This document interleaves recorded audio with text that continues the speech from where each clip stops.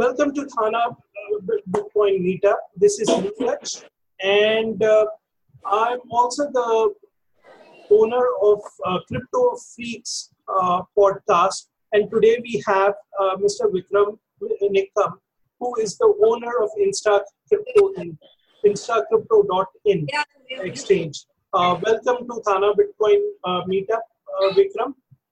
And I know Vikram from around 1 year. I first met him in one of the meetups. I still remember that was the first time I went to the Taj Hotel and actually attended the meetup, and that's where my journey started. I'm a crypto enthusiast, and I just love crypto. So rather than me telling about Vikram, I would request Vikram to introduce yourself. Hi, Neeraj. Thanks a lot for inviting me over here on this podcast. Yes, I'm also a crypto enthusiast, just like you mentioned. And I think we met 2 years ago. It was 2016 meetup. Time flies. So yeah, I came to Bombay to have a physical meetup because that's where nobody actually could meet anyone in person. So I really, appreciate that my trip made somebody like Neeraj believe in crypto and then like start something like a podcast. Because that's how even I liked it when I used to try and find people to talk about Bitcoin.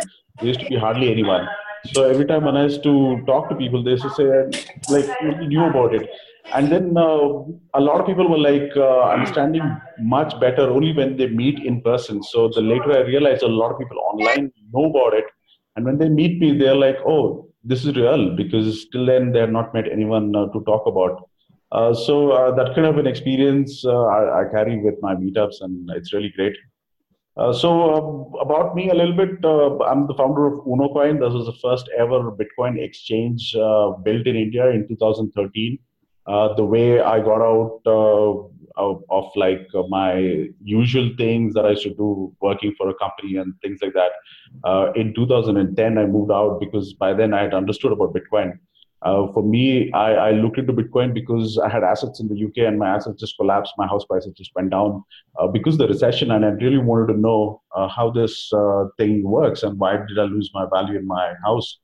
I realized that there was control over banks, and the banks the control by the banks over the people in the UK was very high, like 97% of the people were being controlled by the way the monetary system works in the UK. And they pumped and dumped. Like, what did they do? They kind of like hyperinflated the house prices by issuing loans to people, everyone who can not even afford. So that just made a crash happen. And then when that was something that I was reading about, I came across Bitcoin, and people were saying you need an alternative decentralized system to actually counter this because there's no other way you can even imagine the way this banks are controlling. So when I looked into Bitcoin, I was like very fascinated, and I just wanted to switch over instantly. But it took some time, about 6 months, for me to believe in it, and then I switched over. I studied for a year with economics and finance to get much more deep understanding about really what happens in the existing financial and economic system, and how does Bitcoin counter that, and how does Bitcoin become better. By 11, I had all what I needed. I just needed a few Bitcoins. I bought them through bitcointalk.org. That was the only other place outside Mount Gox that you could buy, because Mount Gox was the only exchange then. So my journey started from there. I just bought a couple of Bitcoins. Then for me, I just wanted to try it out and test it. A little money that I had in PayPal, I just looked for a seller on the forum. And once I got a few, then I said, okay, this is my time now. Let me just start traveling. And that was initially my plan also, because that's how I found out the pricing of my house and everything had collapsed because I couldn't fund my travel then. Eventually, whatever that I managed, I started off with a few Bitcoins. I didn't even bother about them. I just left them on my phone. If I remember right, I had already received like 8 Bitcoins, and my last 2 Bitcoins were still on the way. He said he sent it, and I was the last day of my packing. I just closed my laptop. After 2 years, when I opened my laptop, is when I received the last 2 Bitcoins. And I was like, wow, this was just sitting there for me, waiting for my computer and my wallet to be switched on. And it was like a heavy wallet, right? It had to sink into the whole ledger. So I had to download the whole ledger in 2013, and then when the whole wallet synced, took about 8 hours. I could see my bitcoins, and then that kind of a thing. In between, when I was traveling, I did like about 15 countries, and I really wanted to see if there was any penetration of Bitcoin. I could meet anyone who I can talk to. Absolutely zero, right? There's no one that I could talk to about Bitcoin. It was only me that was telling them. I did not find anyone who already knew about it, and you could, talk to me about it and rebuttal or whatever. Zero. Actually, after all that, when I was eventually like trying to look online and see what was happening, why are there no people around, and I found a few in Bangalore. And it being my hometown, I thought, okay, this is the place I should go back now. Just let's settle. And I love Bitcoin. There are Bitcoin people here. That's it. Started meetups in Bangalore since 2013. By mid 2013, a lot of people who used to come for meetups used to say, "How do we buy Bitcoin?" Even though me and a few others, we were giving out free Bitcoins to people, like 0.01 Bitcoin worth like what, 4,500, 5,000 now today. We're giving out 100 out free for people who would download a wallet. So that kind of meetup when we were having, they wanted to understand where can I buy my Bitcoins, because it was very hard to buy Bitcoin then in India. So we realized this first thing that we have to set up is an exchange. So my work with a couple of other guys were like hands-on to make an exchange in India, and it was UnoCoin, and we got a lot of funding for UnoCoin in 2014. Made it very famous, and still one of the best exchanges here because it did last this RBI trip, didn't it? So one of those things. Moving on, I built a lot of other platforms, or helped a lot of other platforms being built around Bitcoin. The last one that I have now is called InstaCrypto, where InstaCrypto is not just an exchange for you to buy small amounts of Bitcoin instantly. It also allows you to do remittance, which is going to be launched very soon. So you have friends and family abroad that are trying to withdraw, send funds to you over, Western Union, MoneyGram. I think gone are those days. You can just ask your friend to get some Bitcoins locally if they register to the local exchange, and send it across to your account, to InstaCrypto account, or they can have an account for themselves with their Indian bank account. And they're able to move value from abroad to India through cryptocurrency. And with this, there's a lot of advantage that you get it very quickly within 30 minutes. That's very, very important, because if you have your value instantly moved, that's a great feeling of confirmation when you call up and they say, "Oh, I've sent some money." Within the 30 minutes, you've not even had a coffee, and then your counterparty from other side or your bank itself will give you a notification to say that the value is received, the million rupees is received. That's a great feeling. It's a great experience to give for people. The next thing is, of course, the fees. The fees is very minimum. What we charge at InstaCrypto is 0.05, zero point 0.5. I'm sorry, less than 1%, half a percent. So even if you pay 1% abroad to change it from local currency to Bitcoin, you're only paying 1.5%, which is very low compared to any other exchange. And also there is an advantage for you to bring it in crypto, because crypto is mostly at a premium in India. So you may fetch more money most of the times. 5 to 6% you will fetch on your Bitcoin or your crypto that you buy from abroad and bring it in.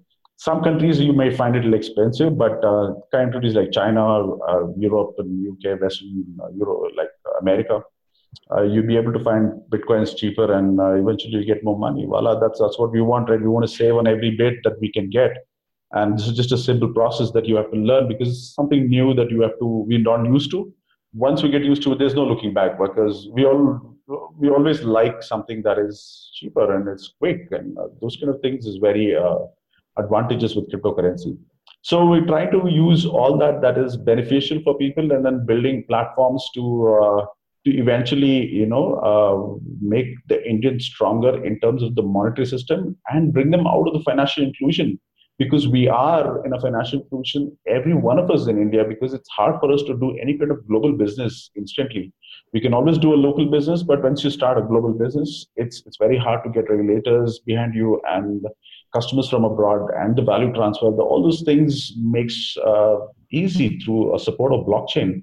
And what best do we have on blockchain is a cryptocurrency. That's how the blockchain is proved that none of these cryptocurrencies lose value, and it holds what the merits that it should hold, and blockchain backs that up. And with the technology like that, why do we have to like wait and not take advantage of the goodies that's out there available? So with my experience in cryptocurrency, I want to be now talking about a little bit of Bitcoin Cash, because a lot of people understand Bitcoin Cash is a fork of Bitcoin, which is exactly the clone. Also is an altcoin which holds value. But the advantage of Bitcoin Cash is the way they're developing it to scale, the way they're developing it to make sure it becomes a common currency for everybody, including the ones in the downtrodden and in the lower category people with for small amounts. If you were able to send a Bitcoin or like a $10 Bitcoin, you don't want to be paying a dollar in fees. So here you want to save as much as possible. So Bitcoin Cash allows you to do those micropayments with very small fractional fee that otherwise Bitcoin as a master would charge. But we can keep that itself as an asset, and probably your Bitcoin Cash fits in very well in terms of value transfer and payments, settlements, trading tool, because you're instantly able to move it to trader and then bring it out and then transact for a lower cost of fees. Those things are an advantageous position for Bitcoin Cash. Thank you for the introduction, Vikram. And definitely, like I also understand that 1 or 2 days ago, there was a meetup for Bitcoin Cash that you had organized. Yes. So the lead developer of Bitcoin Cash from Bitcoin.com, Gabriel Cardona, was with me, and we were having a meeting, an online chat and talk about what's the real developments that's around Bitcoin Cash that we're missing out on the Bitcoin Core, because the developers on Bitcoin Core have lost the real ethos that was written down by Satoshi in the white paper. So what does Bitcoin Cash do to make sure that it follows the white paper is that it does, first thing, what it says in the white paper is a peer-to-peer cash system. So Bitcoin Cash makes it instant for everyone to use it as a cash system with less fees. Then comes with Gabriel that we are building a tool, a catalog of tools for people to use to build something on the blockchain of Bitcoin Cash. So we all know that Ethereum blockchain holds a lot of tokens and a lot of what developments in ways like IP, intellectual property. So uproof.com is something that was built on Ethereum platform, which allows you to record a document or a photograph, video, audio on the Ethereum blockchain to prove that it's yours. And that's the IP, intellectual property rights, given to you instantly for a minimal cost of like 6-7 rupees. That kind of a system is amazing. And we are trying to build that kind of a system on the Bitcoin Cash platform. Gabriel has got an experience of building Bitbox, where he's built a lot of developer tools for development of the online platforms. And here we bring him to, and he's building tools for Bitcoin Cash blockchain development. So you're able to now build in tokens, securities, and not just securities, your form of securities, which is your tokens itself, of course, but variations of tokens, and like how your Ethereum platform does. To build these, because we already have some experience from Ethereum, he's building tools to make it easy for you to adopt to Bitcoin Cash blockchain. And those things will make the Bitcoin blockchain, the Bitcoin Cash blockchain, much more, what would you say, easily accessible to all kind of developments. Then eventually it will have more adoption, more traffic, and more usage. So that kind of a thing was being explained by Cardona. I think it's already been worked on, and we very soon have some use cases being taking advantage of the great platform that we have, which is Bitcoin Cash blockchain. So that was what was the topic about. And I think everything else we already know how kind of regulations that's coming in across the world, and how East is more relaxed towards, we would say, Hong Kong and around, because Hong Kong is the new New York of the East, right? So that's where the maximum trade happens, and that's the that's the hub, that's the financial hub of the East and the world today. So that's where we have a lot of use cases of how these kind of crypto can be used for merchant adoption and any kind of like adoption with crypto. So Gabriel was touring the East with South Korea and Japan, and of course, those are all also the catalyst to bring crypto in the East, and Bitcoin Cash being really popular there. He's loving his trip and enjoying developing and talking about the development on the Bitcoin Cash blockchain. Okay, great to hear news about Bitcoin Cash. Favorite topic of everybody. About the scene in India. Okay, so rather than me asking you what is the status right now, so maybe you can start from the beginning. What exactly has been happening since you actually told me some time back that you had some talks with RBI when you were starting up. So they wanted to understand, and so you had talks with them. So maybe you can share some light about it. So yeah, sure. I've been there, seen it, and I have talked to many regulators from 2013. So that's 5 years. That's a long time because people have 5-year plan, right? So in terms of when I'm saying 5 years ago, I had the opportunity to talk to a lot of people who would call themselves as a regulator or someone from an important institution in India, which a Bitcoin may affect in terms of, say, IT for income tax. If you're using Bitcoin for trading or day trading or week trading, you would be subject to income tax, right? So the IT department was one of the first ones to have a formal meeting. Before that were the people from banks and institutions, which are the parallel monetary system, and they were there at the meetups. Next comes, of course, the IT information, your income tax department. Then came the RBI itself. So the RBI, with a couple of bank owners, say MDs, or at a level where they are not even Indians, they are transnational people. They have a business of bank, of course, here, but they have offices and places everywhere. So those kind of people, along with RBI, were present at many meetings after that. So they're just not everything, I would say. Of course, these regulators were important, but the future regulators, I got to meet them. They were from the law schools, they were from the financial institutions, they were from the schools where they had not heard about Bitcoin, most of them. And one of these financial institutions, not even 140 students and not one student had heard about Bitcoin. So when I was talking to these people, I loved it the most because those guys are open to understand the new technology and regulate it in India, because they're the future regulators. We want them enlightened about Bitcoin and cryptocurrency, and that's what I love the most. Of course, with my experience with the RBI and IT and everything, it's very clear that when even Mr. Arun Jaitley came out and said it about a year ago that after the price rise, like suddenly Bitcoin price shoots up in value, everybody's interested, right? So everybody thinks, what is this? Now it's touching my pocket. I'm a rich guy, but this is touching my pocket too. It's like it's worth 13 lakhs. What on the hell is this? So then Arun Jaitley comes out and he says, Bitcoin is not a legal tender, which we all know. Even gold is not a legal tender. It's only the rupees. So if you're buying a site or something, you have to pay in rupees. You cannot pay in gold and buy your site, because if you have an issue tomorrow, you cannot take it to the court because gold is not a legal tender in India. Same as your Bitcoin is what he said. But clearly he said that, yes, you can use it for trading. You can use it for, value, for your asset holding, because we are here to tax you through income tax department. Will take your cut from what you're making in your income or in your value gain that you do as an holding as an asset. So the capital gains that you get, you have to pay tax on it. You have to pay tax on your income. So very clearly, it's legal. Why are they not saying it? Is because they just don't depending on each other. Like, what is RBI trying to say now to the banks? Not to the banks, to the Supreme Court, is that no, you don't have the right to regulate it.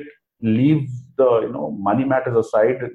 We will handle Bitcoin. No, why you want to jump into it is because it's the control that they're losing and they want it back. They don't want a common person or a smart person from a Supreme Court judge deciding on the side of the public. Like, how can you give the power to the public? No, we want to control it. How can we give it out to you and then allow you to decide on our fate is what they're talking about. So clearly we can see it's about the control, and it's about how RBI just takes instructions from abroad and from New York, because New York regulates Bitcoin at a very high level, and they have been issuing a lot of notice to a lot of people around all the central banks around the world to not allow Bitcoin at a mainstream. So that's fine, but you should understand it's a technology, and it's the technology of the future. You cannot not have it. It's like every country is going to have Bitcoin, and India has been, controlled and not allowing its people to use Bitcoin.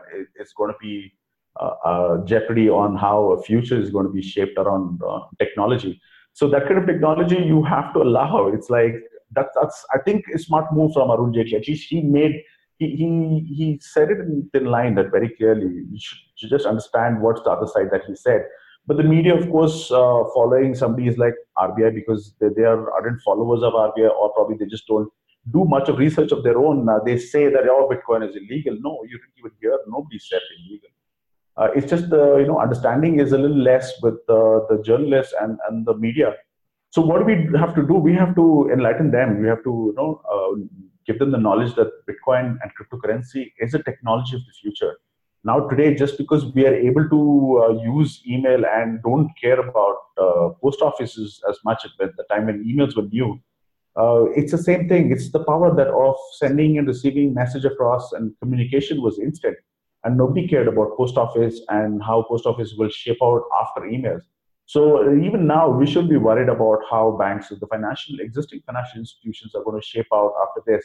That's not for us to think of. That's for us to think of is how smoothly we can integrate a technology that brings in power back to people.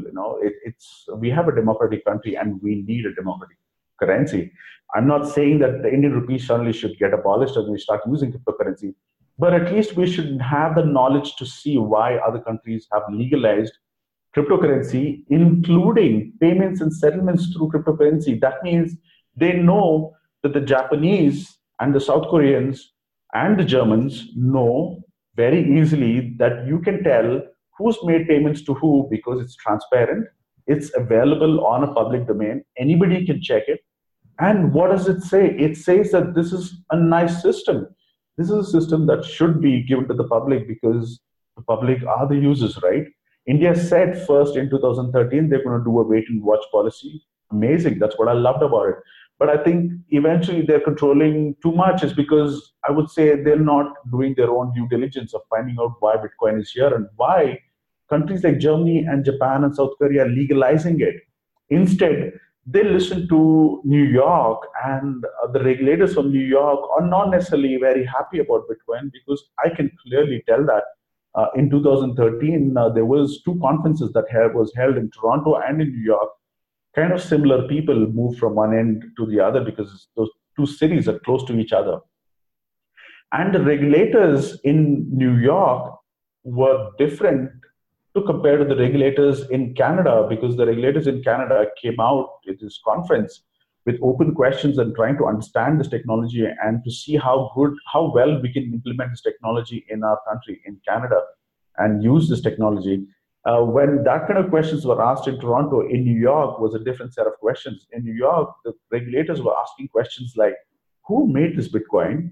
Why is this Bitcoin even alive? How can we kill it? How can we control it? How can we make sure that it is regulated by us? How can we make sure every transaction is monitored by us? How can we make sure that every transaction is then controlled by us and approved by us? So that kind of question, you can clearly tell that they are not happy with something like Bitcoin. And we knowing already that the Federal Bank in New York monitors and controls the rest of the central banks around as much as possible. Some are bigger followers than the others, of course, but they want to have that control of their currency being, managed by these other countries because their currency is the global reserve, and they want to put pressure on other countries to make sure that they follow their instructions because their global reserve will be used as a collateral against your country if you're like not listening to us. So that kind of threat has been passed around by to central banks, and their ideology has been moved around through that. So that's something we should know, that this is how some institutions in India work. So how do we get over it is because it's a personal knowledge. You have to do your own research and see why it's a better tool and better currency and better technology to be used, and why we should embrace it and learn about it, and then see why is the blockchain so famous today. It's because blockchain was made famous by Bitcoin. Even though Bitcoin was an experiment on the blockchain, because the experiment was so successful, as Bitcoin can hold such a great value, and it has a market cap, and it has transparency, it has truth, it has the real values of what Satoshi built. When you see all that, you should be able to judge. That's what I say to the Indian government, because after all this, you should know the Indian public are smart enough. You should not take people for a ride. Thank you for that. I have a question from Prateek. So, Prateek, go ahead. Hi, Hi, Vikram. Hi. So I have a question about an exchange. What makes an exchange like a good exchange? I mean, what are the necessary features does exchange need to go like very well-known exchange in India or all over the world? And there is one more question. I have actually three questions. Okay, let's start with one, because then makes it easy for everybody else. All three are very simple. Like it's not about being simple. It's like for the listeners, when they listen back to our video, they should be able to. No problem. So I would say a good exchange should have a company incorporation and a kind of a base very well set. The base gives that, what would you say, the confidence in the users. The second is, of course, I would say an exchange should not be responsible for people's Bitcoin. That's my thing. Maybe a little different to a lot of exchanges here, because a lot of exchanges give you wallets and you hold your Bitcoin in their wallet, right? So there are two like wrong things that may happen in this. One of them is that you don't understand about the technology. You're dependent on an exchange to hold your value, and you don't have your private keys. So that means you don't have your Bitcoin. The exchange is having your Bitcoin. You're not even the owner of your Bitcoin. So that's my ideology. That's how I would like to build an exchange, is what InstaCrypto is about. The next thing is the exchange itself. If the exchange is holding a lot of Bitcoin of the people, there has been instances that the private interest comes into play, and then they love to steal the money that is there in their own exchange. And a lot of cases has been happened so far of hacking and exchanges. Most of them, we call it internal, is because they get greedy, and then this kind of things happen. With InstaCrypto, we wanted to get rid of that kind of system. So what we did was, we don't even hold anyone's value or anyone's crypto or Bitcoin. So there is no liability, and it becomes easily trustable for people to just use it for a service, because that's what you want. What you do with your Bitcoin is up to you, because there are a lot of things that you can do with the technology that's available through Bitcoin. How do you acquire it is simply, you should be able to pay INR and get your Bitcoin, is what InstaCrypto does. With other exchanges, they hold your value, and then eventually it is open for hacking. Because why do I say that? Is because when you hold your own private wallet and then have your Bitcoin, these wallets are in billions and billions, because there are many wallets, and many users of these wallets have downloaded many copies. It's very hard for any hacker to target specifically a wallet which he knows that thinks that there is value in it. But as soon as you know there is an exchange, you always know in an exchange there is always value. But if you put all your thoughts in cracking an exchange and entering into an exchange, it's easy to steal Bitcoins. So that way, it's hacker, it's vulnerable to hacking, and then you lose your value. So that's what I think with an exchange, because I have a personal experience with UnoCoin. When I had value in UnoCoin, my number of Bitcoins was the highest. But in UnoCoin, we set up a limit of 1 Bitcoin on an automatic withdrawal. Anything more than 1 Bitcoin had to go for an admin approval. So my 9.5 Bitcoins that I had in my wallet was like, try to withdraw by this one hacker from China. That's how my coder, who's Satvik, told me that that's how he found out that it was from China, the IP address. Tried to hack into our wallet. He came into our exchange, and then he was able to withdraw the 9.5. And the only thing that happened after that was that it went to an admin didn't approve the 9.5. So at 6 in the morning, you get a call from Satvik saying that, Vikram, you tried to withdraw your bitcoins at 4 in the morning. You could have just told me, we could have done it together. Because he has to approve, and we've got 2 steps, and then we want to test everything. Like, we want to check personally with our own funds to how it's going to work. And I said, no, I did not try to withdraw. He said, you have, because I have got a request from you to say that you need to withdraw and I have to approve it. And I said, no, I did not do it. He said, okay, let me just call you back. And then he calls back after 3 hours at 9 in the morning, and he says, Vikram, you know what happened? You've not logged in at all, because he can clearly check. I have not made any kind of entry through my IP or through my login that I've usually been doing. He said, I've not logged in at all. So there's a third party who logged in from a different IP, tried to withdraw. If only that hacker had to withdraw 1 Bitcoin, you would have got it. Because he tried to withdraw more than 1, he did not get that. And eventually what we did was we did send him 0.01. We were giving it free to many, meetup guys. So we gave this guy, because he showed us our site vulnerability. So that kind of a system happens. So this is just one of the ways how my experience is told about exchanges.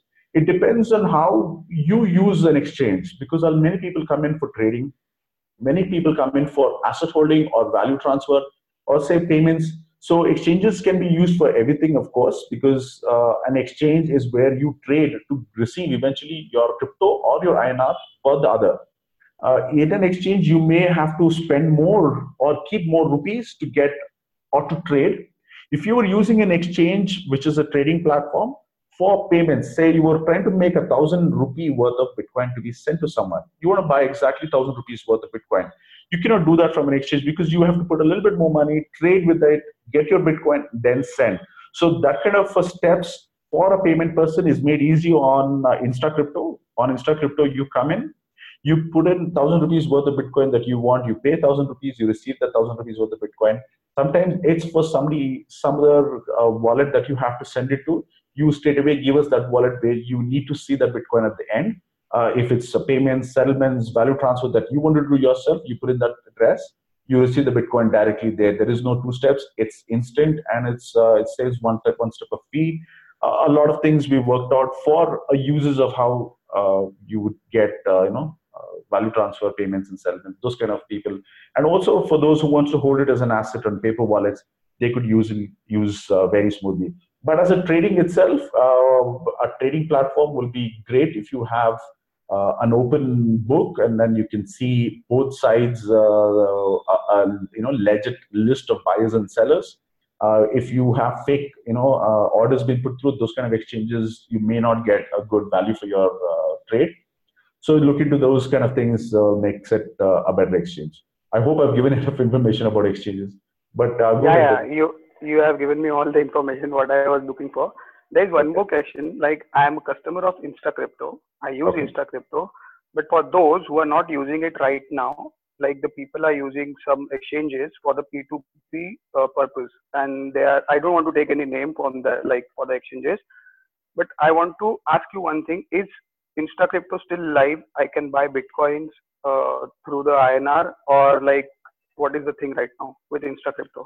Yes, through InstaCrypto, you are able to buy cryptocurrency with INR. On InstaCrypto, we have 8 cryptocurrencies listed: Bitcoin, Bitcoin Cash, Ethereum, and Litecoin. Those are the most popular ones that we have.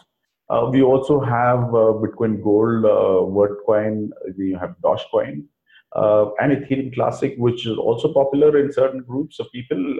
We just don't have enough traction in India for that, of course, but there is a good interest. So these are the coins you're available for you to buy with INR. So you're able to register on InstaCrypto within half an hour and link your bank account. We send funds to your bank account to confirm that your bank account is valid and able to receive funds without any issue. These things we check is because we are an instant cryptocurrency exchange where you send us the value instantly. We want to send you the crypto instantly. Same goes vice versa, because cryptos are instant. We want to make sure the INR is also. Because of that, we have a limited value that we set up our system on, which is now at 50,000.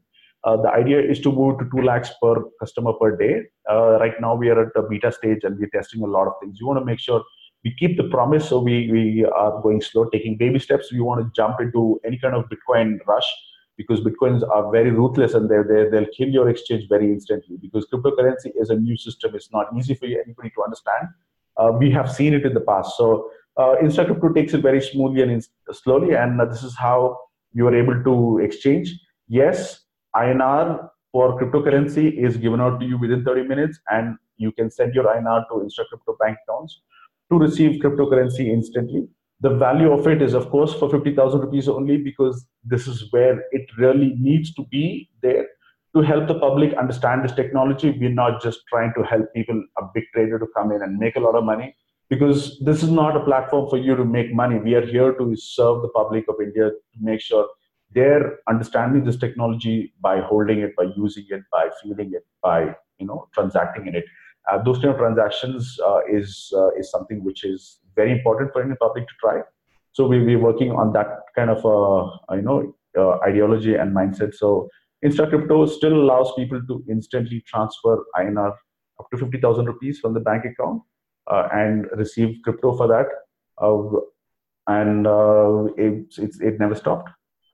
So one more question, like the way RBI has put in all the regulations to us, like, so is it safe to buy or sell like Bitcoins on InstaCrypto?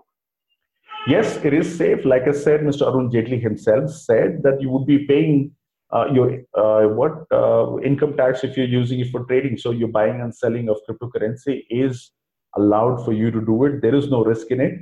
It's exactly the same as your Indian rupees. You're allowed to do anything that you want with your Indian rupees, which is legally bound by the government. So if you're paying your Indian rupees to do anything illegal, that is illegal. The mode of payment could be rupees or Bitcoin or gold, but you're paying for bad thing is a bad thing. So how you use your crypto is up to you.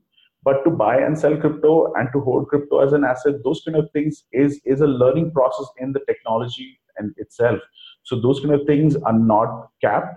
So really, if you see, RBI is coming down on those big volumes, because you don't want to jump and allow people to take volumes, because we've not understood how this cryptocurrency moves and works. So we don't want to allow big volumes to be traded and big volumes to be moved, because people might use it for bad things.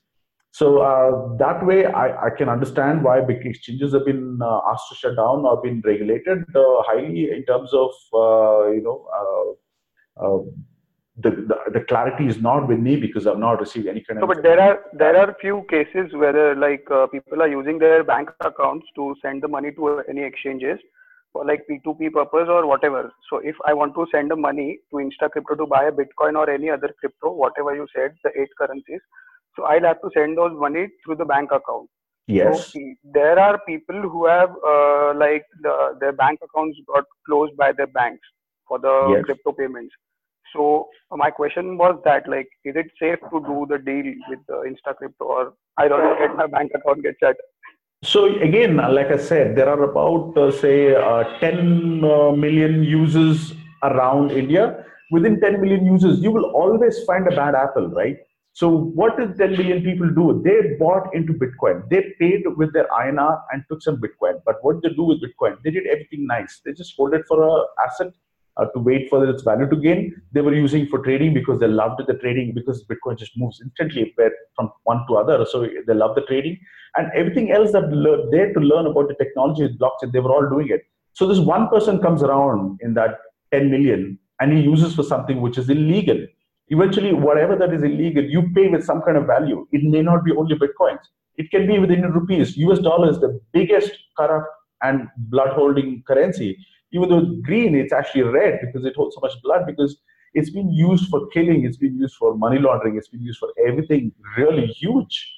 So if you compare all that, Bitcoin is like that's that kind of a thing you should be doing, because that's where the big volumes of Bitcoin is being curtailed by these institutions.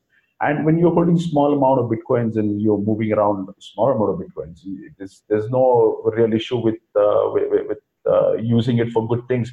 That's what the remaining 10 million people are doing their Bitcoin with. They're understanding Bitcoin and technology. They're not using Bitcoin just to do something bad. If you're one of those persons, he must have got his bank account shut down. So that kind of a case is always there in any currency. So that's just one of the things that we should know and should learn, that crypto is there for us to understand and take it to the future. And today you should not take advantage of it and try and think that it's anonymous and do things with it where you will eventually get caught, because Bitcoin cryptocurrency is not anonymous. You should understand that that's the basic thing about cryptocurrency. It's pseudonymous in nature.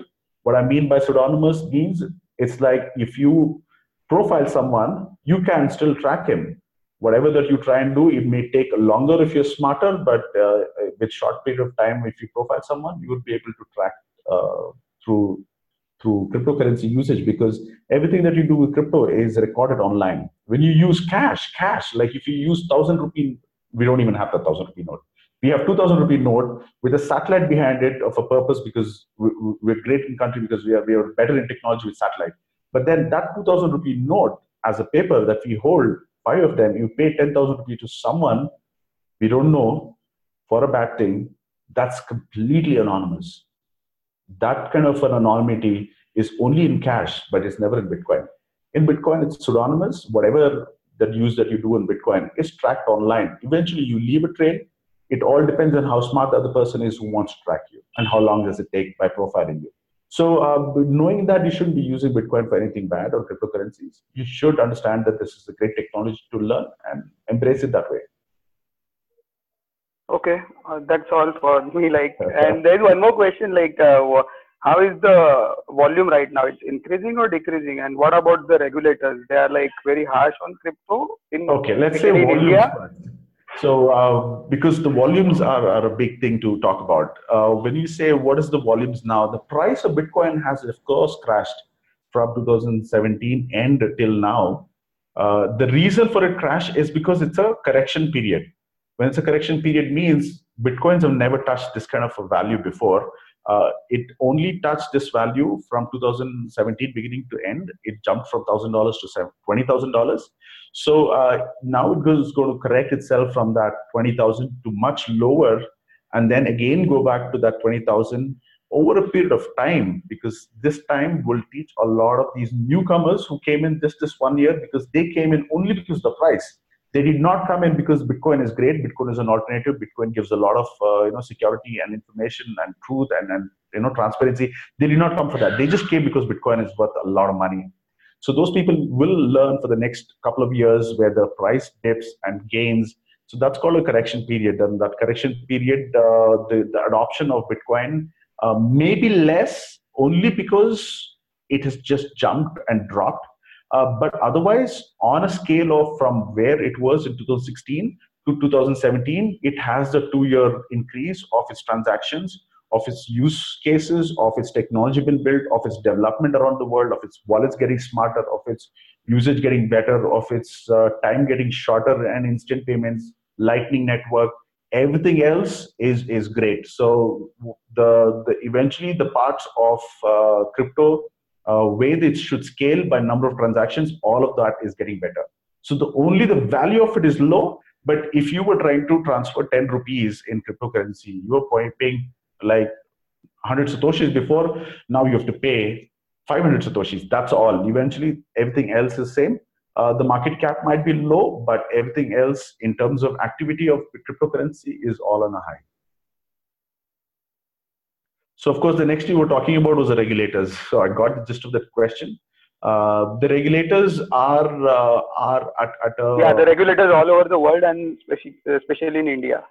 Sure, the regulators all over the world, is we know what has happened with South Korea, Japan, and Germany. They have legalized cryptocurrency, not just for trading and for asset holding, but also payments and settlements, because they know that cryptocurrency payments can easily be tracked and understood. And the more they allow people to use, the more they will learn, and they have opened their doors to it. And with Indians being controlled by the Federal Bank from New York, they don't have the power to open doors to cryptocurrency yet. Even though they have the chance to go abroad and learn from these countries, we've always learned from them, right? We always drive Honda cars. We still love Honda cars. They're the fucking smartest cars that we have because it gives a great pleasure in driving. We get this technology from Japan. Why didn't we go and ask them what they do with the cryptocurrency? Why didn't we just follow their footsteps? But that's going to take some time because like individuality with our RBI is not there yet. Nobody, one person is in RBI who calls himself as a leader of RBI comes out and can talk about it because he does not have the powers yet. He does not think that this is big enough to even break that shackles and come out and talk about it. They are all hiding because they are taking information from abroad and then vomiting on the people here in India and restricting Indian usage by bad speculating into a cryptocurrency. Those things have to be stopped by Indians themselves, like taking a trip. Like, come on, you can go. You're official, right?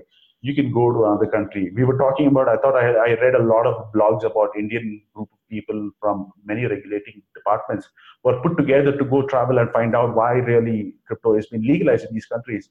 But later they say there was no group, there was nobody. So who said that first and how did they print in the media? So this all these things is very clearly we can tell this all is shambles because there's no real one person who can stand there on the top of RBI or the financial department who can talk about it. Who can say, yes, I understand cryptocurrency. We'll take some time to regulate it. We'll send some people. We know what they're doing. How can they do it? There has to be something. So let's go and find out. That kind of motivation is still not there with our regulators. Is because they're still government paid employees and they worry about their loss of their job. Like, oh my God, if I just say something like that, I might lose my job and my pension. No, forget it. Who's going to bother about the Indian public? I'm not going to do that. I have a job of being, director of the RBI, but I don't care.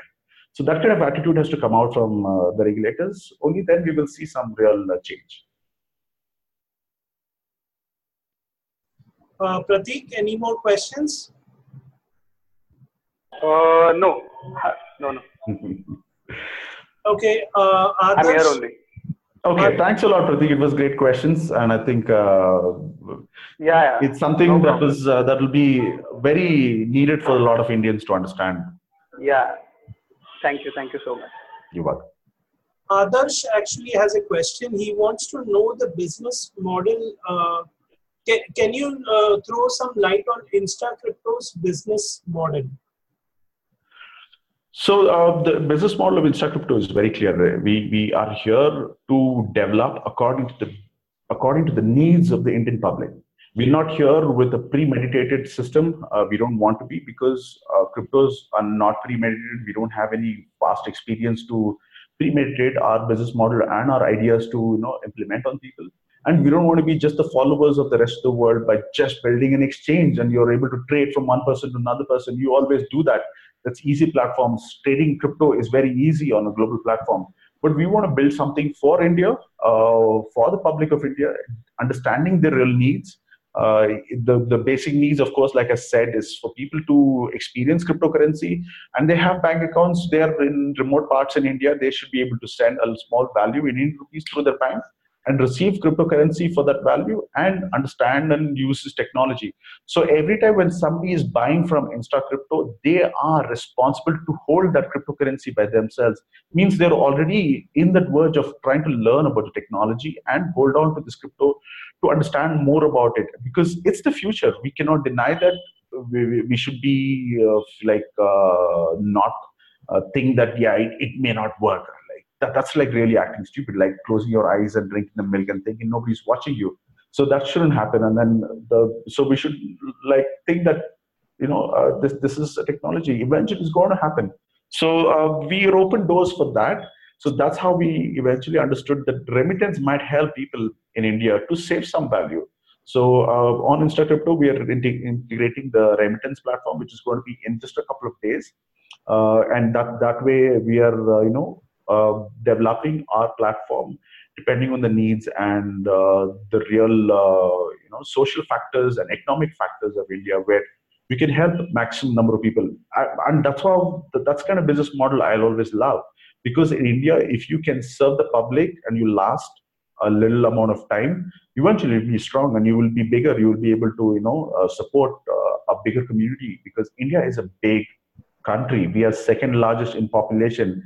In terms of size, I would say we are the biggest in terms of the size and the number of people. I think China holds double the amount of space, but not double population. So I think India is bigger in that way.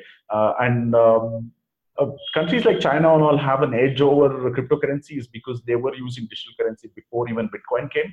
That was called QQ. It was a social network and digital platform to move value around. But in India, we don't have something like that. We did not have something like that, but we do have now with the payment platforms built on UPI. UPI is the masterpiece. If I can explain about UPI, UPI is a brother to Bitcoin because UPI has given that power to the Indians, which no other country has given their people that kind of a system to easily move value around.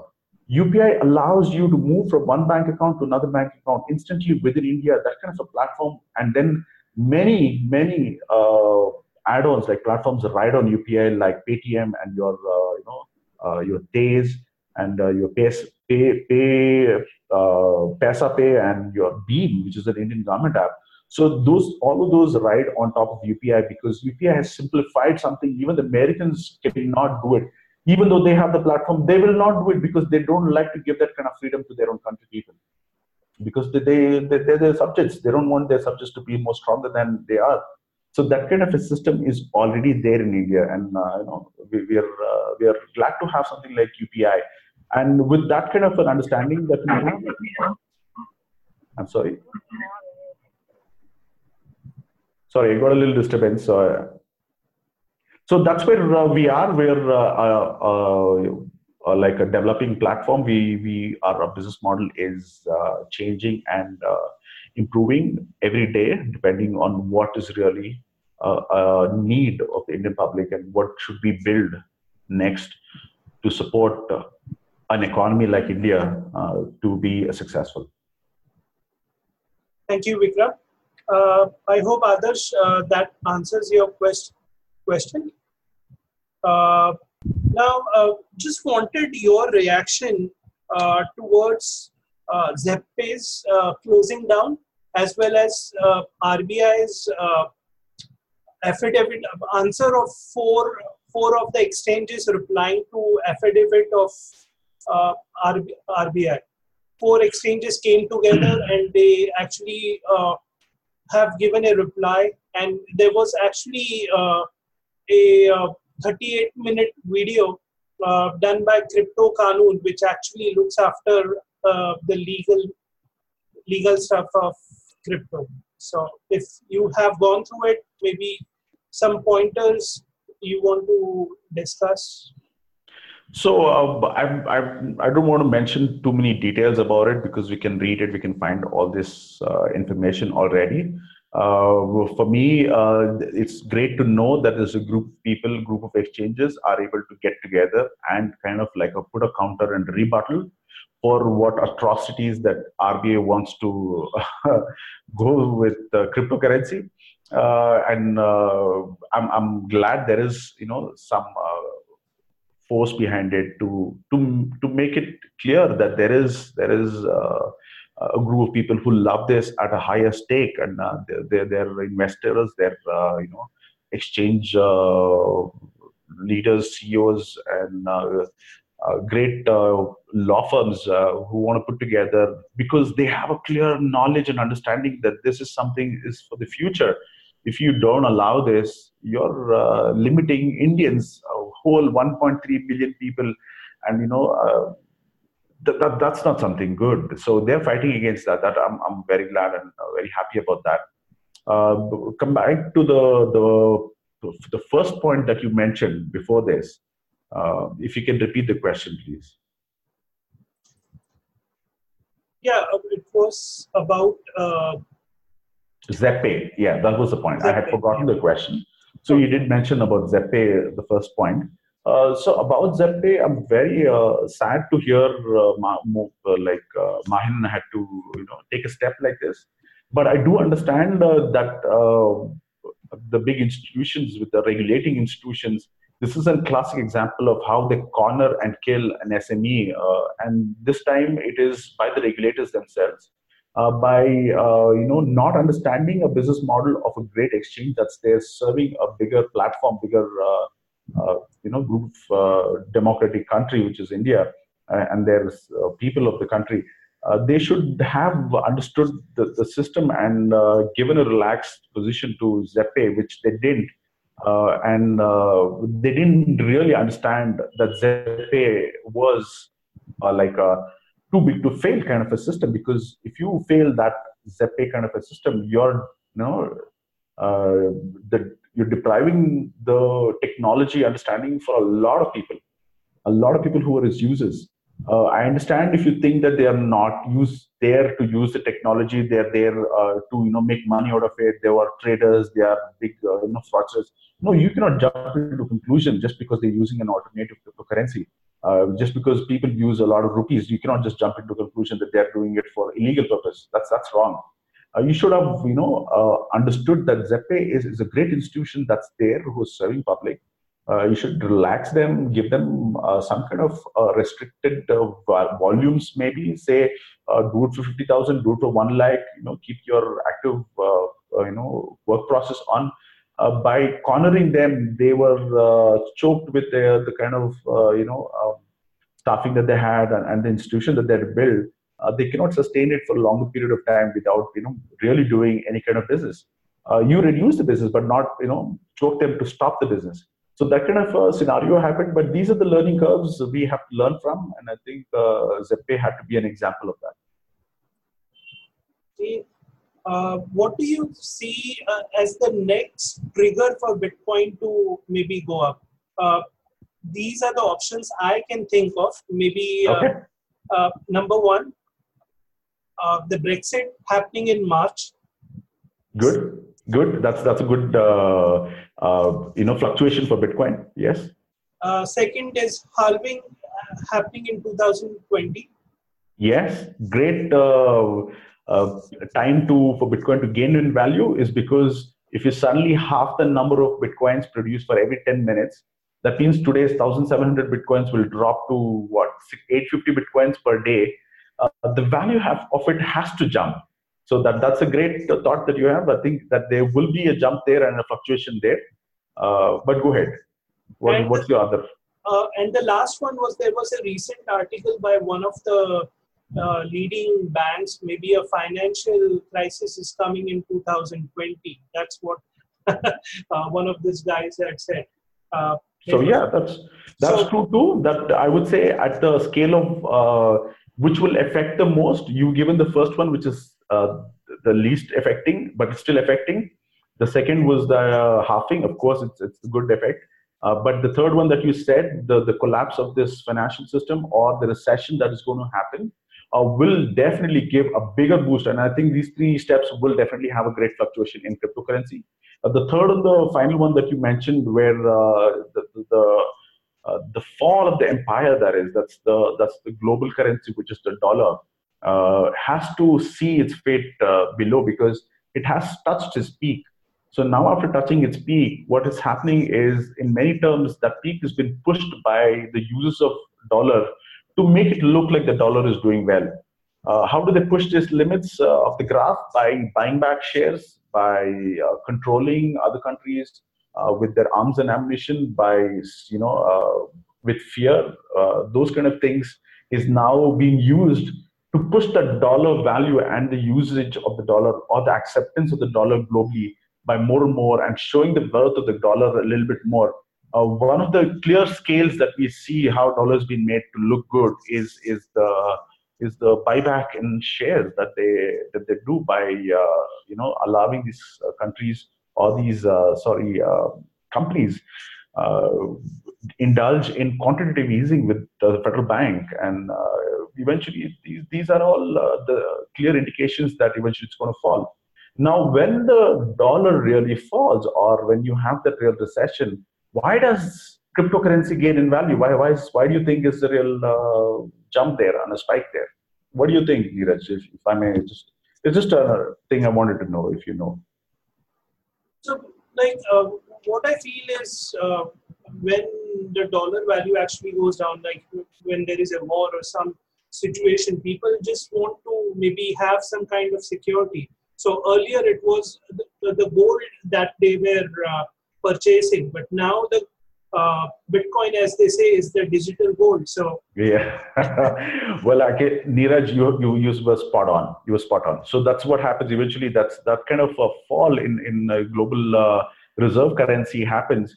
The smarter people would have shifted and moved their value out of the dollar and moved it to things like gold. Well, gold being the old form of the real value holder retainer will definitely gain precious metal, and precious metals will gain value over dollar for in that instance. There is also a lot of these other pockets which only rich people are accessing. What I mean by that is you have assets in the form of paintings, arts, artifacts, stolen goods, international documents, whatever those kind of like real things, and offshore holding of your value in different currencies. Whatever that you think, those small pockets are now only accessible for rich people. Say a rich person now is able to put in millions of dollars in a painting that he holds before the recession, and after the recession he still gets his value back because those paintings will hold the value, because that's where they're storing their wealth and hiding their wealth from this catastrophe that's going to happen. So how does the local people, the public of the world who are not able to access into that kind of a market, able to store their wealth and save themselves from this collapse, is cryptocurrency. So any kind of cryptocurrency you hold before this will spike in value and will give you the same kind of feature that you would have been able to buy before the recession. You understand what I mean? It's like your $1,000 worth of paper that you had of fiat currency of the US before falling, whatever that you could buy for the 1,000. After it collapses, you're not able to use that paper. But instead, when you buy the same 1,000 worth in crypto and you shift that value to crypto and you hold it in crypto, the recession gives you a better value with crypto because now you're able to buy the same value, like the $1,000 worth of thing, or even more with that crypto, because you got rid of the paper just before the recession. So those things are an advantageous thing, and that's why crypto is a savior for a lot of people. So people who are already on the crypto ladder before the recession will gain value, and they will be the ones who will be able to save themselves compared to a lot of other people who are just dealing in dollars. Well, again, Neeraj, whatever you said, like I said, that was spot on from point 1, 2, 3. The fourth factor that will help crypto spike up is the time. This time is the correction time, and this correction time is the fluctuation that happens from the highest peak that he had touched, which is the $20,000, and the lowest it had started from. So in between the value that is there, the time taken for it to move slowly from that higher value to the lower value and to gain back to the higher value is the time that is determining its spike again. So if we have to learn what is the time frame from the past, because from the past from 2011, 2013, 2017 gave the spikes. Between that, what was the time frame? And that kind of a time frame, if you average it and calculate it, and if you read the history a little bit more deeper about the value of cryptocurrencies, mainly Bitcoin, will show you the little path of how much time it's going to take for the next spike. And all these three factors will, be the catalyst for that. Okay. My next question is, I always cover in my news that, or always hear in the news that, okay, these guys are launching a new tool for institutional investors because institutional investors are very much interested. ETF is coming. So can you maybe tell me or maybe tell us in simple words, how would the institutional investors and ETF actually impact the Bitcoin? Surely, that's a great question. I think we know again this from the history that institutional investors were in the form of angel investors and small investors, the small believers of Bitcoin. Now we have bigger believers because most of the people are now seeing Bitcoin in 2017 of the price jump. Now they have a good time to have learned about it a year. So now that they've learned, there are more and more investors, bigger investors, institutional investors who want to come in. And the ETFs that you talked about. So they both are like in a similar format, like ETFs and institutional investors, because only institutional investors are able to dwell into ETF kind of a exchange or a platform, because it's a bigger platform. It's a big trading tool. Now you're using thousands and hundreds of Bitcoin to trade for a equivalent value worth of a plane or a yacht or a bar of gold. Those kind of trading happens through an ETF. So you're bringing in big players into the system of Bitcoin. What does that eventually do for cryptocurrency? It will spike in value. It will eventually spike in value because those people's activity will create a demand of Bitcoin. Those people's activities, whatever they do in terms of their activity with the large volumes of money, will be used by large volumes of Bitcoin and cryptocurrency, which will again create a demand of need for Bitcoin. So as soon as you create a demand there, your value has to go up because there are X amount of sellers, holders of Bitcoin, hodlers, we call it now. It's a nice new word in the dictionary today because of Bitcoin. So these hodlers now say, okay, I have 10 Bitcoins. I will sell my one Bitcoin for next amount of value. Why should I sell my second one the same one? If somebody wants to insist on buying the second Bitcoin, I will price it double. Now you push the price individually to a price which is double of what was going. So a transaction or the economic activity that will happen with ETF and these institutional investors will definitely trigger or help the value of cryptocurrency to gain. And that's where that drop that's happening in the correction period will get back to normal or get back slowly to the $20,000 mark. Why? Is because they brought in the news about spike in 2017, brought in a lot of institutional investors. Now it's given them a year's worth of time to understand that this technology is here to stay. Now they are, because they're institutional investors, I'm believing 99.9% of them are smart to understand this kind of logic and history and the existing financial system. So they know that this will be big and they will come in slowly and surely to play into the space. When they do that, there is no doubt about it that the value will has to increase. Next is about crypto jacking. Now, this is a term which is recently come in. Now, I understand you're already aware of the term, right, Vikram? No, I am really not aware of this term. There is something even I have to learn about. Tell me about it, Neeraj. Okay. Crypto jacking is basically where some hacker actually enters your computer and runs some mining software on your computer and mines Monero. And so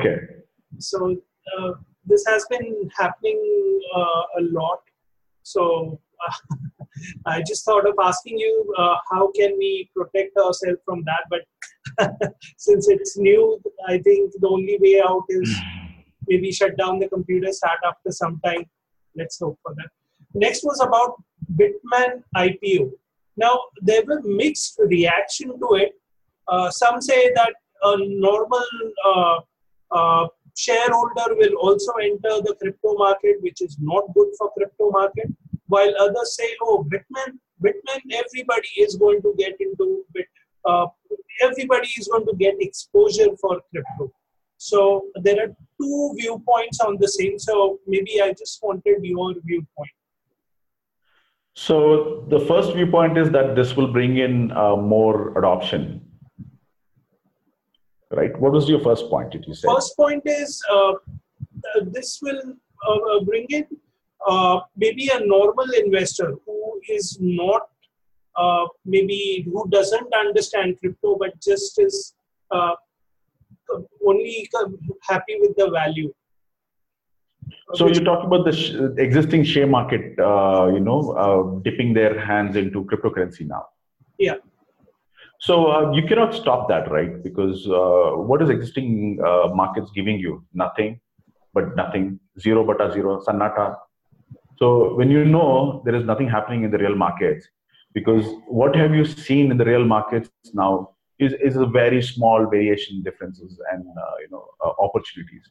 So when you have something like that, and then you have cryptocurrency, Bitcoin gives you big, fluctuations, big trading opportunities, big, future and big technology and big jump in price.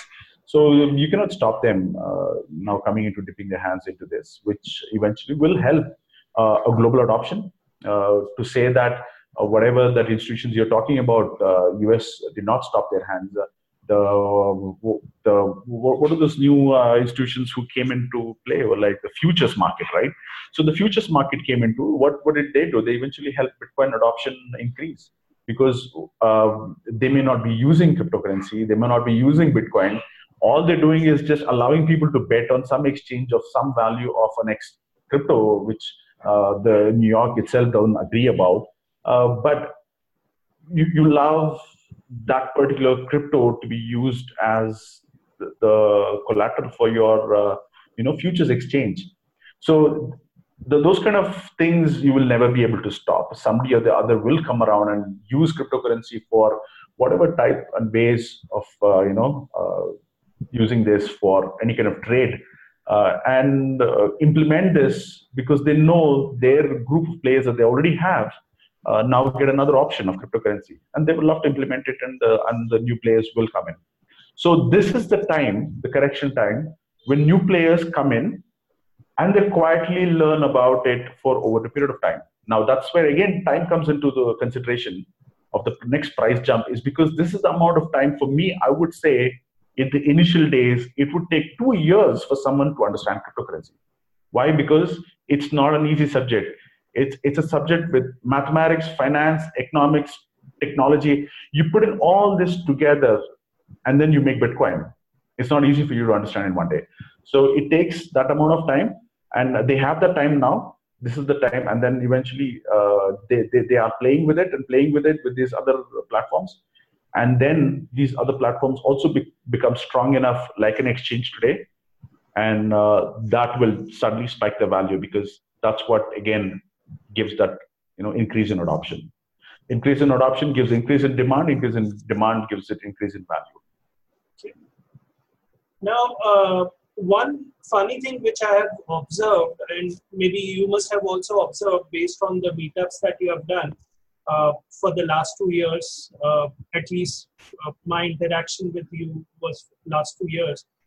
There are the number of men adopting cryptocurrency is double the number of women adopting it. So I have not understood why. So, I'm sorry, could you repeat that? The men adopt to crypto? The men who are adopting cryptocurrency is much more than women adopting cryptocurrency. In fact, there was a survey that was done in US, and it was found out that more than 50 to 60% are men, while the remaining are women. So any particular reason that you can actually think of? Because I the same in the meetups also, there is more participation from men as compared to women. Okay, so you're kind of like seeing the same trend, don't you, in other markets also, like any kind of financial markets? I would say give me the core uses of Bitcoin. It's trading, asset holding, value transfer, remittances, payments, settlements, all that. So all these markets that we talked about just now, which Bitcoin is open to and it's been used in, the previous markets in the previous financial system, or the existing financial system, also has more men doing that. Have you seen a stock exchange picture in New York? Have you seen any women yelling there and then standing? How few do you see? It's the same number. It's just one of those. Suddenly, if you were talking about jewelry, we would have more women, because right now jewelry could be a great currency, because if two women agree on it and say value is 10,000, and if one was kind of settle the other person with 10,000, which says, hey, this is my jewelry. It's gold. It's bought from here. It's worth 10,000. Would you just take this instead of the 10,000? Two women are really happy, right? So we're not giving them what they want. They want jewelry. We're not offering them jewelry. At least in the previous past, we had gold as a medium of or the medium itself, because gold was the financial medium and was the tool for many, many years, thousands of years. So that time probably women would have been there, but then we shifted to fiat, and then I don't see many women in fiat. And the same I would say with Bitcoin. Even though Bitcoin is the digital gold, a few ladies who do understand, I have had a chat with them. They're very, very smart. They love Bitcoin. They've made great things about Bitcoin. They made music on Bitcoin. They have, fighting for the corner for Bitcoin, or even helping those people who are working on Bitcoin. They're there in the background, but up front, in the face, you don't give them jewelry, they're not going to be there. Now, the next question is, how is the situation in Bangalore? Because like when I conduct my meetups in Mumbai, I generally see that people are more into the money-oriented thing. Okay, how much is the Bitcoin price going to rise? They are interested in that. If somebody comes up with a blockchain event, they have to start from the scratch. So I understand the situation is completely different in Bangalore. Is that right? Yes, I have experienced that myself. The clear meetups that I used to have, we used to have a lot of technology-related questions from them, from the attendees. There was many who would talk about Bitcoin and its core values, and a lot of things about Bitcoin that is not financially, restricted. When I came to Bombay for the very first time on my meetup, probably 90% of the people were already aware of this financial system and say stock market and everything. So they were so knowledgeable over the financial things that they clearly had that kind of questions for Bitcoin.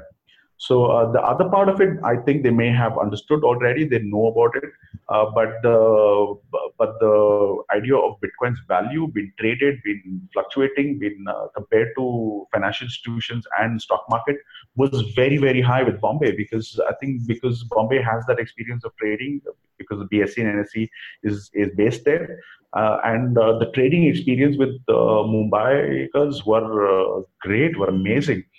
So of course you have to be master of something, right? So if you are already in that space, you are not very technically about it, and I didn't get many technical questions, but I did get that understanding of cryptocurrency is there for whatever reason that has been there, and whatever the reason that they want to believe in that. The monetary value, of course, took over, and like you said, it's two clear demarcations that we have: the technology side, which is in Bangalore, and the financial side, which is in Bombay. So that was a great experience for me, and it's something that you repeated and you brought my memories back. This happened to be about a couple of years ago, 4 years ago, I would say, when the first time when I came to Bombay to do a physical meetup. That's when I saw, okay, yes, I'm in the place where I can learn about trading and things which I cannot put my heads around in Bangalore. Okay. Being a Mumbaiker, I'm dying to maybe spend my Bitcoin, maybe somewhere, maybe eat in a restaurant and pay in Bitcoin, or maybe spend somewhere. And I've heard that there are some outlets in Bangalore which actually officially accept that. So could you tell us more about it? Are there actually outlets in Bangalore, or it's just the news? Well, I think there are a few, but the idea of having this accepted is not just in Bangalore; it's all over India. There were many people in North India, in Mumbai, in Bangalore. Everybody tried it out. Everybody still are open towards it. But who are they open to? They are open to the people to come and spend cryptocurrency in their institution, right? That is not there. So the people who hold cryptocurrency in India have found their cryptocurrency, or bought their cryptocurrency, or gained their cryptocurrency with a little difficulty. They didn't just get it easily. Because they didn't get it easily, they're not going to easily spend it on something that they can spend in rupees. You're coming to an Indian coffee shop, and why would you want to pay the Indian coffee shop with Bitcoin when you know the Indian coffee shop will take your rupees instantly? It's very easy for you to pay. Your cards are accepted. Paytm is accepted. Your Paytm is the easiest thing. Why would you use cryptocurrency? Why? Because to top up a Paytm, it's very easy. You're used to using it. But cryptocurrency is hard for you to get in the first place. And you have certain things that you can do with crypto that you cannot do with Paytm, which is trading, which is global value transfer. So those things, when you have an edge over a local payment, you wouldn't want to use your crypto for that. So that's the kind of mindset that I have seen with people. And it is a fair thing because it's not easy to gain Bitcoin again back. Say you spent it for worth of 200 rupees worth of coffee on Starbucks. Can you just like replenish your 200 rupees worth of Bitcoin instantly for that value? No, you cannot, because there are limitations to gain your cryptocurrency back again. So those kind of things just put you on the back step, not because you don't have any other ways to pay. You have better ways to pay and easy ways to pay that you are used to. So you want to use something which is easy for you, not something that, okay, for an experiment, you want to do something like that. There are people who've tested many things. You have to be, ecstatically impressed about Bitcoin and cryptocurrency and take that time to go and do a thing like travel on Bitcoin and use your 1 month in Bitcoin only.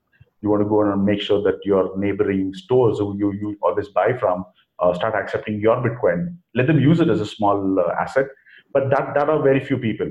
And that the matching of that few people to those few institutions or cafes which are offering you are not in the same vicinity or not in the same, time sense or interest also. Say this guy is very interested, of course, but he drinks only, say, something else, not the coffee shop's coffee. So you're not going to force him to go and spend there. So that kind of disparity is there. That's because of the way the system of India is. Like in abroad, where a lot of people have moved away, like the gypsies, I would say, in the UK, they get called as jippos, jippolatas, whatever they've been branded as. The only reason they are being branded and neglected and also been, pushed aside is because they're not on the banking ladder. So these gypsies, the 3% of the population in the UK who are like more or less are not on the banking ladder. How do they communicate with others financially? And how do their communication happen with value if they don't use banks? For them, cryptocurrency is a savior, right?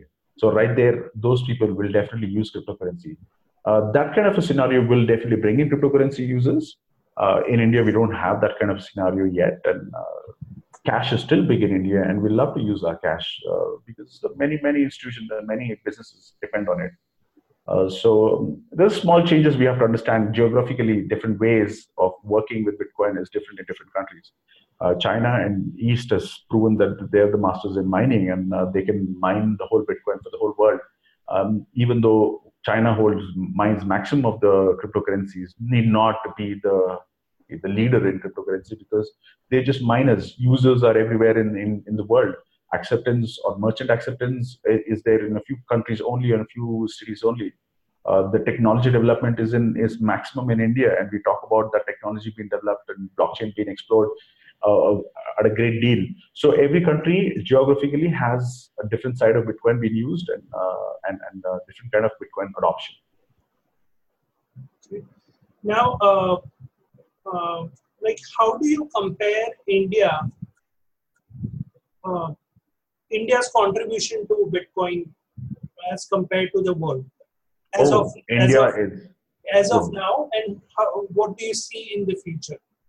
I think India is a big contributor of cryptocurrency and its technology, and I think Indians are exploring cryptocurrency to show the rest of the world also that it's used in India in ways of how they're holding it as an asset or trading in globally. Indians are great minds, I have to say, because I lived in the UK 7 years. The people who flourish in any condition is Indians, and you give them a tool which is global interaction with value, they're going to use it for and prove to the public that there are many ways that you've not even thought of which can be done in India. Jugaad India में ही होता है, और यहाँ से जो experience आता है वो अलग ही होता है, जहाँ जो globally जो different होता है यहाँ पे अलग ही होता है. So that kind of a system will bring in great value for cryptocurrencies and Bitcoin and Bitcoin Cash also for the future. Lastly, in fact, this would be my final question. What will be your mantra to become a Bitcoin millionaire? Oh, Bitcoin millionaire has to have the knowledge of Bitcoin. The knowledge comes with time. The time factor came in here again. The longer you spend with cryptocurrency, the better you get. And the future is not finished yet. The real time you should be able to use cryptocurrency to better your life should be at your retirement age, because anywhere else you work, your retired time does not provide you the same value that you were getting at the time you're working. So whatever the pension that you get after your retirement or you've set for yourself from your own business is worth peanuts really at the time of your retirement, because the inflation is taken over, and the New York is the biggest contributor to that. And they through their system and manipulation and control, gets even Indian rupees into a little bit of inflation because of their manipulation that has been happening in the dollars. So with that scenario, you will never ever be a happy person or a content person after your retirement, because after your retirement, whatever you thought was a good value is piece of shit, because you don't really you can't even buy into anything. So what is your retirement time? Say 60, 65, you plan to live another 10, 20, 30. Man, I would love to live another 45 years from then, because why shouldn't I? I've seen my grandparents live long, 100, they've easily touched 100. Why shouldn't I? So if I'm thinking that long, am I going to survive with that pension money in that 40 years? No, I will kill myself before that. So how do I survive that 40 years after my retirement? Is by learning about crypto today. The more the experience I have, I will be able to, secure my future with cryptocurrency. That kind of security will never ever come with the existing system. Existing system is too rigged and too manipulated for you to take advantage of it. So those are the few things which crypto is far more superior for. So that kind of a thing is there for the future, because I see future will be more old people than young people, because that's what the past or the other countries or the history, a little bit of knowledge that we know. Now that we have so much of technology like stem cells, which will make you live forever if you really allow it to be flourished. But the pharma companies are too big, just like the Federal Bank. They wouldn't allow these kind of new technologies to come in, because they want recurring business. They want people to be ill all the time. They should have the diabetes, and they've given it to you. You just don't know that who's doing this. They want to make sure that they get constant revenue from you. If you allow these kind of technologies which allow you to live longer, only crypto is your savior. Okay. Now, just wanted to ask Shubham and Adarsh if they have any questions. Otherwise, Vikram, your last words. Yes, because even for me, I think it's about time. I have something to attend to. 11 o'clock was the maximum, but I think if I can finish 10 minutes before, I would have that 10 minutes to to breathe.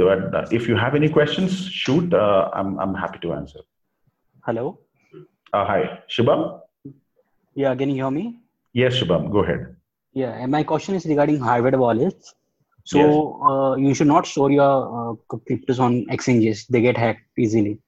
So you should keep it in hardware wallets, or you should have the private keys of the cryptos. Yes. So there are paper wallets also. We have the private keys of paper wallets also. Yes. So why people prefer hardware wallets instead of paper wallets?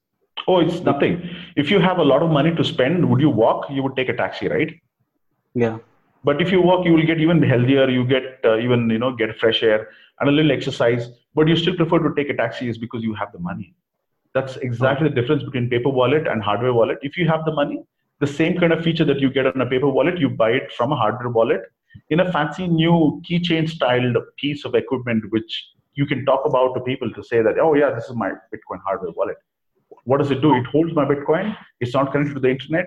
When I connect to my laptop, it actually signs off without the internet's need, and it can transfer the Bitcoins into my wallet to use it as a hard wallet, use it from the hot wallet. So the hard wallet that you paid and you bought is a little fancier than your paper wallet. Paper wallet is something which is free for everybody to print. It gives us the same kind of security. If you print out a BIP39 or BIP38, I'm not too sure about the number, I might have missed it. If you print out a paper wallet like that, that's even more secure than your hardware wallet that you buy, paying a lot of money.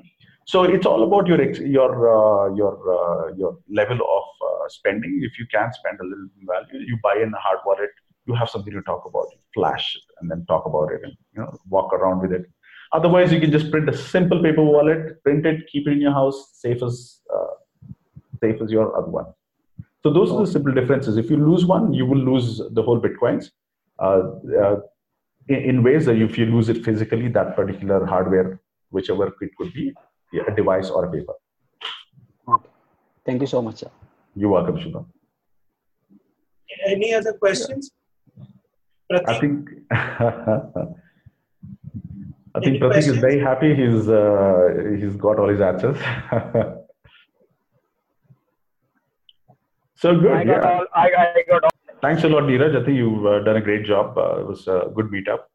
May not be many people, but that's all you want, because then you have a good with a different side of understanding of cryptocurrency from Bombay. It proved that point again. So where are you located? I'm located in Bangalore, and I'm from Bangalore. 15 years I lived away from Bangalore for about 4 years in Delhi, 3 years in Goa, then 7 years in the UK, working for the Hilton, and now. Yeah, I saw that YouTube video with Shiv. I guess with Shiv only. Oh, okay, great stuff. So, so that experience brings me back to Bangalore, the Bitcoin experience, and now I'm settled here because it's not easy to set up any long-lasting and really value-built exchange in a year or two or instantly. So I'm going to take some time being in Bangalore with all these experience and happenings around Bitcoin, build something really robust and long-lasting platform. For that, we need time. So this is my base now. Organize a good meetup in Bombay. Definitely, I will. My talks are with big people from outside. They want to come here, and Bitcoin Cash is one of my leads also, and we would like to do a great meetup in Bombay. Okay. Thank you. So I think it was a great meetup. Thanks a lot, Pratik and Neeraj. Have a great night. Yeah, you too, guys. Thank you, Vikram, for your time. Also, once again, guys, if you want the latest news of crypto, you can actually check out my podcast, which is Crypto Freaks. Also, I'm also having another meeting on Monday where would be discussing blockchain and Bitcoin with VP operations of PT. So a very interesting meetup. So hope to catch you there. Okay. So look forward to it. It was a great one, Neeraj. And the more you do, I'm happy to join in and talk about cryptocurrency anytime. Thank you, Vikram. Thanks a lot, guys. Have a good night. Guys. Take care. Bye-bye. Thanks. Bye.